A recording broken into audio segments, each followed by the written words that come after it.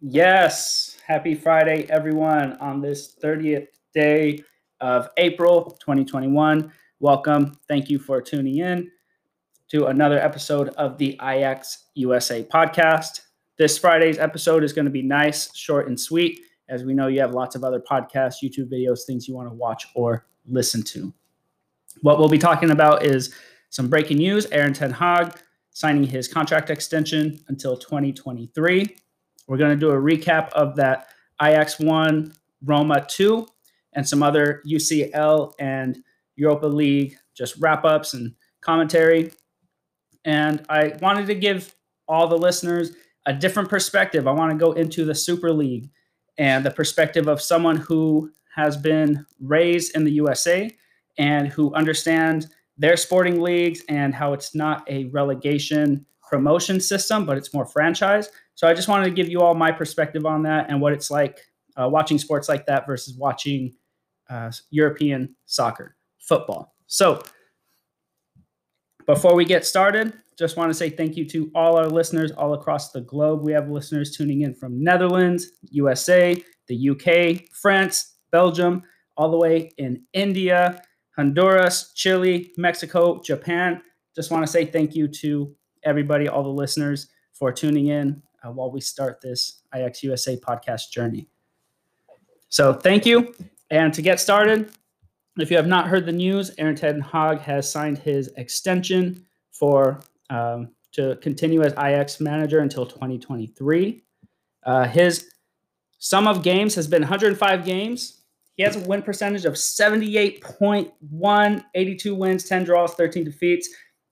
This was something that, to be honest, I was a little afraid about because usually when a vacant manager position comes in, especially after Ten Hag led Ajax to that UCL semifinal, his name was thrown in a few hats as being a candidate for some top managerial positions. And when you have a manager who's out of 105 games, he's led you to 82 wins, you don't want him to leave. I love his style of play, that high press, that attacking play, but mostly, and it's kind of built in Ajax's DNA, he has that great working relationship with young players. That's something that I think is crucial to Ajax, crucial to our foundations. And you didn't want to see a manager like that leave. Not to say that I wouldn't have faith in Ajax choosing the next manager, things like that. I'm a big fan of Ten Hag. I'd like him to stay. And I was very pleased to hear that he has signed another extension. Where he will go after 2023, who will know? Of course, my goal is that he will stay. But the appeal of big clubs is always there, especially if you feel like you have proven yourself either in the Dutch league or European competition, or you feel that you have done all you can and you have achieved what you can. So you always understand that no managers will forever stay. We would all love to have something like Fergie or somebody like that, but we understand that that these more financially driven clubs, you can say, have that pool. It was interesting to hear, however, from Fabrizio Romano that he was that leading candidate. Usually when it comes from him, he is the go-to source. You usually don't question when it comes from Fabrizio Romano. But one of the interesting things was that it was reported Tottenham had met with Erik ten Hag, and I think the details haven't been released as far as how long that discussion was, what the meeting was like. Was it more formal, informal? However, it was Tottenham's decision to move on to other candidates, which kind of surprises you. And I just want to draw a quick comparison to Jose Mourinho and Ten Hag. So when Mauricio Pochettino left Tottenham and Jose Mourinho was brought in, there was people pretty much split into two camps. You loved the decision or you hated the decision for Tottenham fans. So when you draw those comparisons between Ten Hag and Mourinho, not to draw the comparisons on trophies, things like that, because we all know Mourinho's history, Champions League titles, things like that. Just what you're bringing in, the culture that you'll be bringing into the club. So when Daniel Levy signed Mourinho, a lot of criticism was, hey, this could bring some instability to your club. You know his track record. He has that third season self-destruct. What are you going to do? How are you going to make sure that that doesn't happen at your club? How are you going to bring instability? And Daniel Levy was pretty confident that that wouldn't be an issue. He felt that Jose Mourinho coming in would bring trophies. Hard to say that when you fired him a week before playing a trophy final, a match final, but he wasn't worried about that. Mourinho has that history of falling out with players, and Daniel Levy said, I don't think that that will be an issue here as long as we are communicating, we're very transparent with each other. So that was his decision, knowing the baggage that Jose Mourinho will usually bring to the club. Now, I'm a fan of his. I like him, but you can't shy away from the facts of when he starts a club versus when he leaves. What position is that club in? What's the morale around that club? So different things like that. And drawing that comparison to Ten Hag, and interesting to hear that Tottenham decided to move to other candidates. Ten Hag is almost that opposite version of Mourinho, right? Where good rapport, that style of play is more attacking, high press. So he doesn't have, of course, he hasn't been he hasn't been around as long. He hasn't been at those major clubs, but you feel a sense of stability with Ten Hag. You don't feel that he is at 3 and done. You don't feel that he is going to leave your club in disarray. So we are interested in wondering where Tottenham is going to move forward. Who are they going to hire? Julian Nagelsmann was another name thrown in the hat, but news broke earlier this week that he will be signing with Bayern Munich. So again, that's another possibility that has been removed. What other names are on the list? We don't know. We've heard a few Premier League managers. We even heard someone say Allegri, but what will the future hold? We're not sure. Just glad to hear that Erik Ten Hag is staying at Ajax for another 2 years.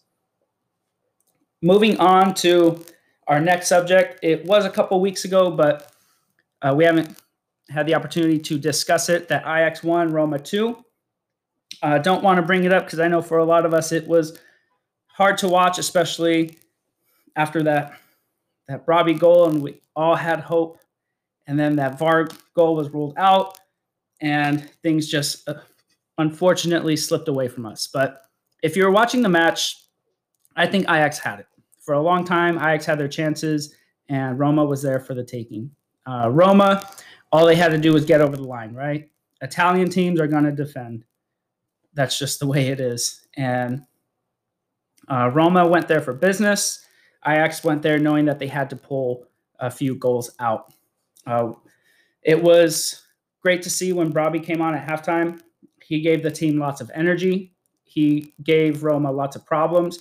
He didn't get as much service the last, let's say, 15, 20 minutes, but you knew when he came on, the game felt a little different. I would have liked to see him start, considering how he looked and how he's looked in a few games this season. But you understand the decision not to start a 19-year-old. But just what he brings to the club, what he brought, I do feel that Ajax played better with that real central striker up front. But unfortunately, it was just not in the cards for Ajax. Although it was important that he scored only with 3 touches at that point. So he came on, made an instant impact. It was unfortunate that that goal was ruled out due to VAR in the 56th minute. I've seen a lot of discussion on social media whether it was a foul or it was not a foul. It again was unfortunate because you did see the team celebrate. You saw the passion in their eyes. You saw the team go from ecstatic emotion to that belief that they're going to pull it out, to VAR ruling it out, and kind of them being dragged back down. And not too long after, Edin Dzeko, right place, right time, just put away that goal at close range. So you just definitely saw a difference, especially when Roma changed their defensive line. You saw Ajax kind of looked a little bit of a different team. kept them wide, kept them really away from Roma's goal, and Roma didn't sit as deep. So there's no space for players like Gravenberch to play their game. There's no space for any Ajax players to kind of get more central, more shots, and more straightforward. So I would say just good adjustment on Roma's end. Like I said, they went to that game. They knew they just had to get over the line. They knew they had to take care of business. And after that Brobby goal, you, as an Ajax fan, felt that there was opportunity, especially with the entire rest of the second half. But credit to Roma, pulled together. Although, if you watched this last week's Europa League action, they let 6 goals go. So, guess you can't say their defending was too great, but it was pretty all right during Ajax's second leg. So, credit to Roma. But if you're watching the past week, it looks like they will not be making it to the final unless they pull a rabbit out of the hat in their second leg against Manchester United. That game was a lot of fun to watch. If you watch that first leg between Manchester United and Roma, it was pretty much the Cavani and Fernandes show. Really good seeing a player like Edinson Cavani, who has been talk of the town recently as far as, is he going to stay? Is he going to go? Where's he going after Manchester United? He's not going to extend his contract. Now he is. Now they're in negotiation. But it's just if you're a fan of a player like him, who you've seen him go from different teams, PSG for a long time. Before that, he was in Italy. I was always a fan of his. I love his work rate, love his emotion, and I would like to see him prove himself in the Premier League, which I think to this point he has whenever he has played. Arsenal is going to be Arsenal, right? What are you going to do? They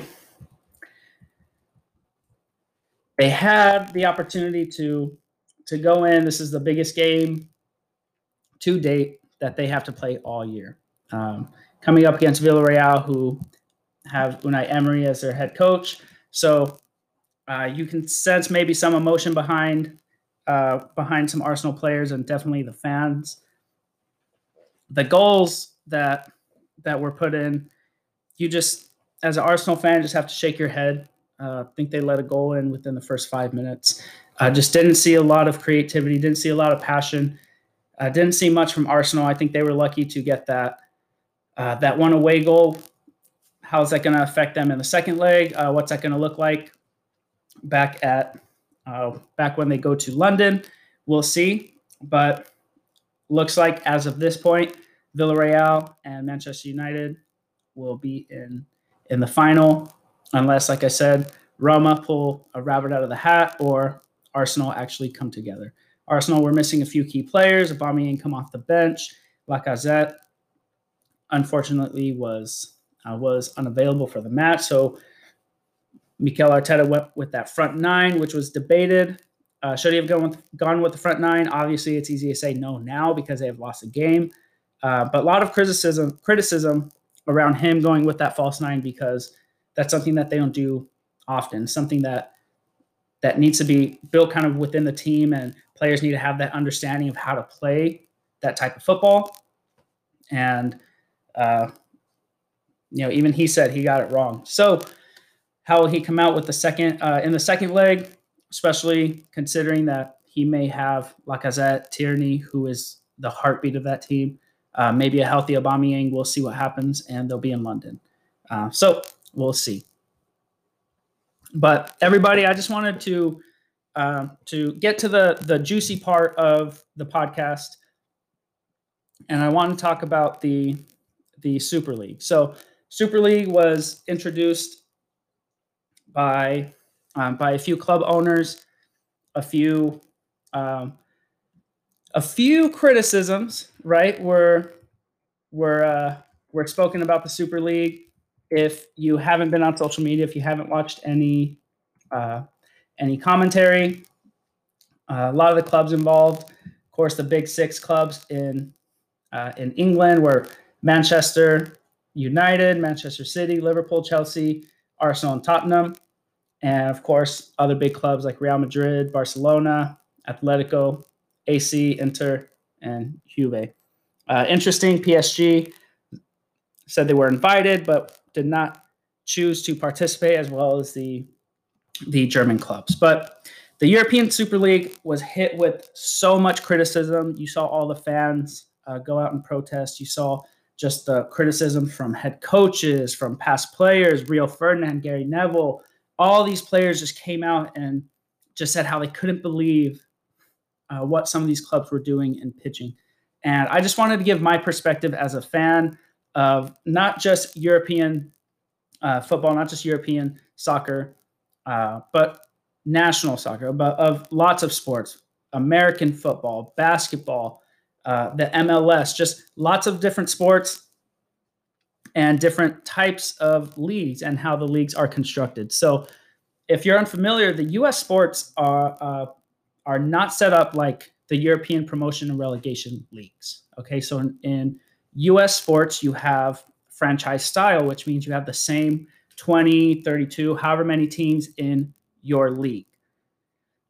Now, European fans, football fans are not used to this. European football fans are used to that promotion, that relegation, which when I first became a fan of European football, that was a very new idea to me. It was very new. I didn't understand it. My thought process, and I was a little bit younger, but why would they do that? It's inconsistent. Your team could drop out. It was just new to me. Now that I've watched football for many years, I love the promotion, the relegation. I also love the franchise that US has to offer. Okay. But for European leagues, I love the promotion relegation because you have that competition year round, every year in and out till the very end of the season. You have those stories where Newcastle can be at the peak, the pinnacle of football, and they can be relegated within a couple years. You have teams like Manchester City who can be playing in different divisions and then come in and win the Premier League year in and year out. So these are just some things that I've noticed and I've been a fan of when watching European football. So when you look at the US system, that franchise system, like I said, you have those same 20, 32 teams. And the con you can say is that those are the same teams year in, year out. That is a con if you are a fan of that promotion relegation. That could be a pro if you want to see those same teams, you want to get used to the teams. In the US, we have these kind of conferences where it's one league, but it could be the Northwest region or the East region, things like that. In baseball, you have the American League and the National League. So different types of setups, even though they are the same team. You have that playoff system to decide the champion that season. You don't have that point system like European soccer. So it's a little bit different. But one thing that I can appreciate about the US setup is that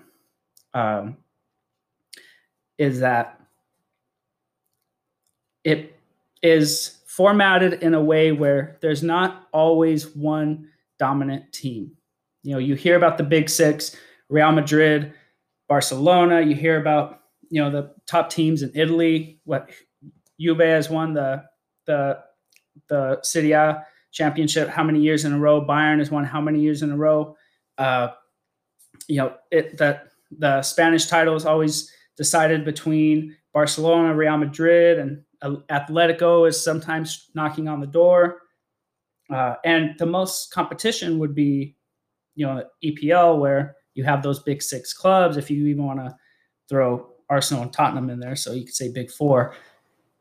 And you kind of have the idea of, okay, it's going to be one of those teams, you know, especially if you are in Italy or Germany. Okay, it's Bayern's going to win it this year. Juve is going to win it this year. Real Madrid's going to win it this year. Barcelona, things like that. In the US, you have that system where no one's relegated, no one's promoted, but the bottom team gets what's called the first draft pick. And the first draft pick is players who are now eligible for professional sports. So they either went to college, university, and in the US, we have a system, depends on the sport. For example, if you play basketball, to be eligible for the NBA, you have to play 1 year of college basketball. To be eligible for the NFL, which is National Football League, you have to play at least 3 years of college football, right? Things like that. So it's very different from European football where, players can, like Martin Odegaard, start at Real Madrid when he's 16, get his first team appearance when he was 16, things like that. No, there's certain age regulations, different things like that. And our pipeline is really that college system. So players go to college and then they leave college and then they enter into a draft system. And the lower team, the team who finished last usually gets the first pick. And the US sees it as that's not a reward, okay? Because it kind of sounds upside down, right? Why are you giving the worst team the best pick, the first choice, right? Everyone knows of LeBron James, right? When LeBron James was drafted, the Cleveland Cavaliers, just happened to be his hometown, were the worst team the year prior, right? So they had the first pick of LeBron James, and we've all seen the type of player LeBron James can be. So we have a system where the best teams don't get the first pick of the best players.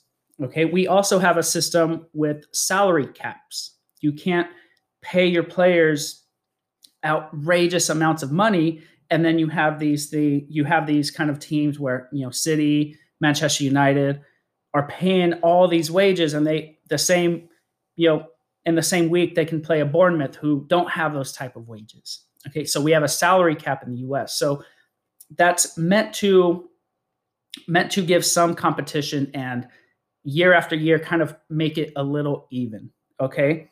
So the goal is that, that team did really poor the year before, so they get the first draft pick and they have an opportunity to build up their team to be more competitive. And that way it's not always the Lakers winning the championship every year or, one team winning the championship every year. It's supposed to build more competition, make the leagues more rounded, okay? Because it might not happen overnight, but a team can go from being one of the worst teams to, in a couple years, build up their team through a draft, through trades, and be competitive and maybe go on to win a championship. So you see the competition like that. And you see why the US does it like that. And you don't have to agree, but just to understand the way it works. And in European soccer, it's not, in football, it's not like that, right? There's no draft system. There are academies. There are no salary caps. Teams can go out and pay $220 million for Neymar. They can pay this much for whoever else. There are no salary caps. There are no age limits. So if someone is good enough at 15 years old to be playing for Manchester United, they're good enough and they're playing for Manchester United. So there are different things. But what I don't like in U.S. soccer is, or not just U.S. soccer, but U.S. sports, is although the design is meant to not reward the worst team, right? But it's meant to say, hey, you had a bad year. Here's an opportunity to build up your team for next year and the year after that, right? So that the whole league stays competitive. It's meant for that. But what you see is what's called tanking. And sometimes it's really obvious and sometimes not so much. But what you see in the U.S. professional sports leagues are teams intentionally losing games, teams tanking their season. Just pretty much they have, let's say, 5 games left in the NBA or 10 games left, a couple games left in the NFL. And they're just going to say, you know what, we're going to throw these last games away. We're not even going to try, just so that we get that number 1 spot, just so that we get that number 1 pick. You see that especially, let's say in the NBA where there can be 3 really bad teams Okay. And whoever finishes worst gets the first pick. Okay. So you have those 3 teams, and one of them might say, hey, if we win a couple games, we might not get the first pick, and we've had a terrible season already. Why don't we just not try the rest of those games? And that's what I don't like about the US system, is that there is no punishment for tanking your season. Okay, these fans come, they pay to watch your games, to sit in the stands. They pay these tickets, they bring their families out to watch you, and then you tank. Okay, that's something I don't like. Another thing I don't like is that playoff system where if a team makes a playoffs and it's still what's called the regular season, that means the playoffs hasn't started yet. You see players like LeBron James get rested, where a team will just bench him because, oh, we're already in the playoffs. We don't want to get him hurt, so we're just going to bench him, not play him, and we're going to use him in the playoffs, which is, as a team, as a coach, is strategic. But for the fans, they don't want to see that. They want to go to a game. They want to turn on the TV. They want to see LeBron James play. They don't want to see him on the bench. So there are just different reasons for this. There are just different reasons why the Super League and these American owners kind of brought it up. Of course, a lot of it is for greed. It's for money. It's that franchise football where these teams will be in the competition year in, year out, no chance of relegation. It's guaranteed football. It's guaranteed that they're going to play. The goal, of course, was that those teams would be playing year in, year out with a quarterfinal and final system. So you can see what these American owners were trying to do. But of course, it was just very inconsiderate to the fans. It was very inconsiderate to the history of European football. And the European owners, a lot of people said it, they don't have the respect, and they don't have a heritage, and they don't have generations of their family supporting those clubs. This was purely a greed move. Gary Neville has called for independent regulators to protect things like this from happening, because there are some cons in the US style of, franchise, where it's bottom team gets a first pick, and you don't have a relegation promotion system. So it's the same teams year in, year out. So it's a little different. I love what Jamie Carragher said. He had a really good point. Only reason Liverpool are in it is the fact that they won 6 European Cups or 20 league titles, and how he mentioned how the owners only had to do with one of those, right? I believe John Henry, right? The owners of Liverpool. So they're using what the clubs have done in their history to benefit them. And he just pointed out how selfish that was. So someone could go in and buy Juventus and just say, oh, look at what Juventus has done in the past. We should be in the Super League. And you can tell that owner, hey, you just got here last year. You had nothing to do with Juve's history. You've probably only watched maybe 1 or 2 games. What do you know about Juve's history? And how can you look at a fan who has been a ticket holder, who has traveled to games, who maybe has a tattoo of the club? How can you tell them that you have the best interest in the club when you're promoting these super leagues, these locked in tournaments? And it's for money, but it takes away everything that football pyramid stands for.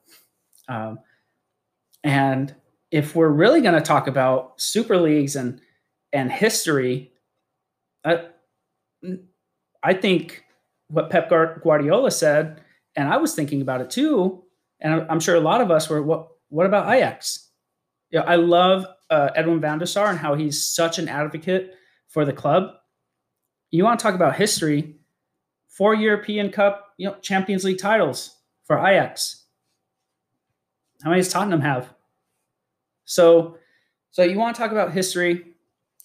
Why isn't Ajax? Why aren't these other teams like that? And you know what? If you wanted to start it off and say, hey, this is going to be the first year or two, and after that, there's going to be a promotion relegation system.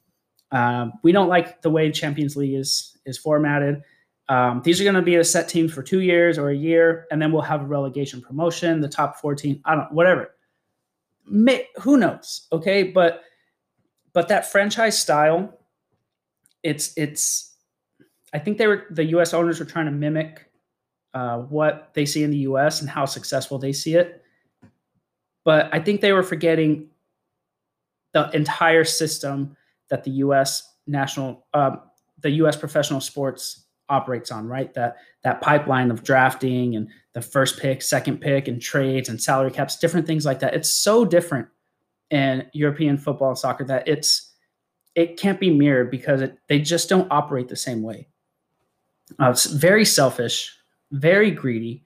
You had some owners come out and apologize. You had some half-ass apologies. You had some owners say, we'd rather, was it Arsenal? I forget who it is, but when the talk of Super League came out, we thought it'd be better to us be in it than not be in it because, we thought about the fans, and it was very shameful because, again, these owners have nothing to do with the club. A lot of them they just purchase it. They're just the custodians, like a lot of people have said. And the sad thing is they do see them as businesses. They don't see them as sport, as livelihoods for cities and the passion for fans. They don't see it like that. They see it as dollars and cents. That's all a lot of these owners see it as. And I think a lot of that is clear by, even the presence and the communication with a lot of these owners, how fans can go months without even hearing from them or, anything like that. So was I a fan? No. Was I a fan of the European Super League? No. Am I a fan of the U.S. system? In some cases, yes. Like I said, because it is designed so that teams don't always have to stay at the bottom, how they have that opportunity to build up. But again, one of the downsides is that the teams at one point of the year will say, hey, our year's already bad. Let's just throw it out and let's tank. Let's go for that first draft pick. Let's intentionally lose. So again, drawbacks. As someone who's raised in the U.S., it's different.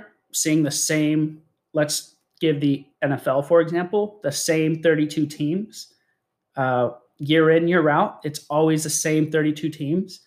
And sometimes a team may move cities, but, it's not like promotion and relegation. Sometimes a team may change names, but it's still the same team, same coaches, same players.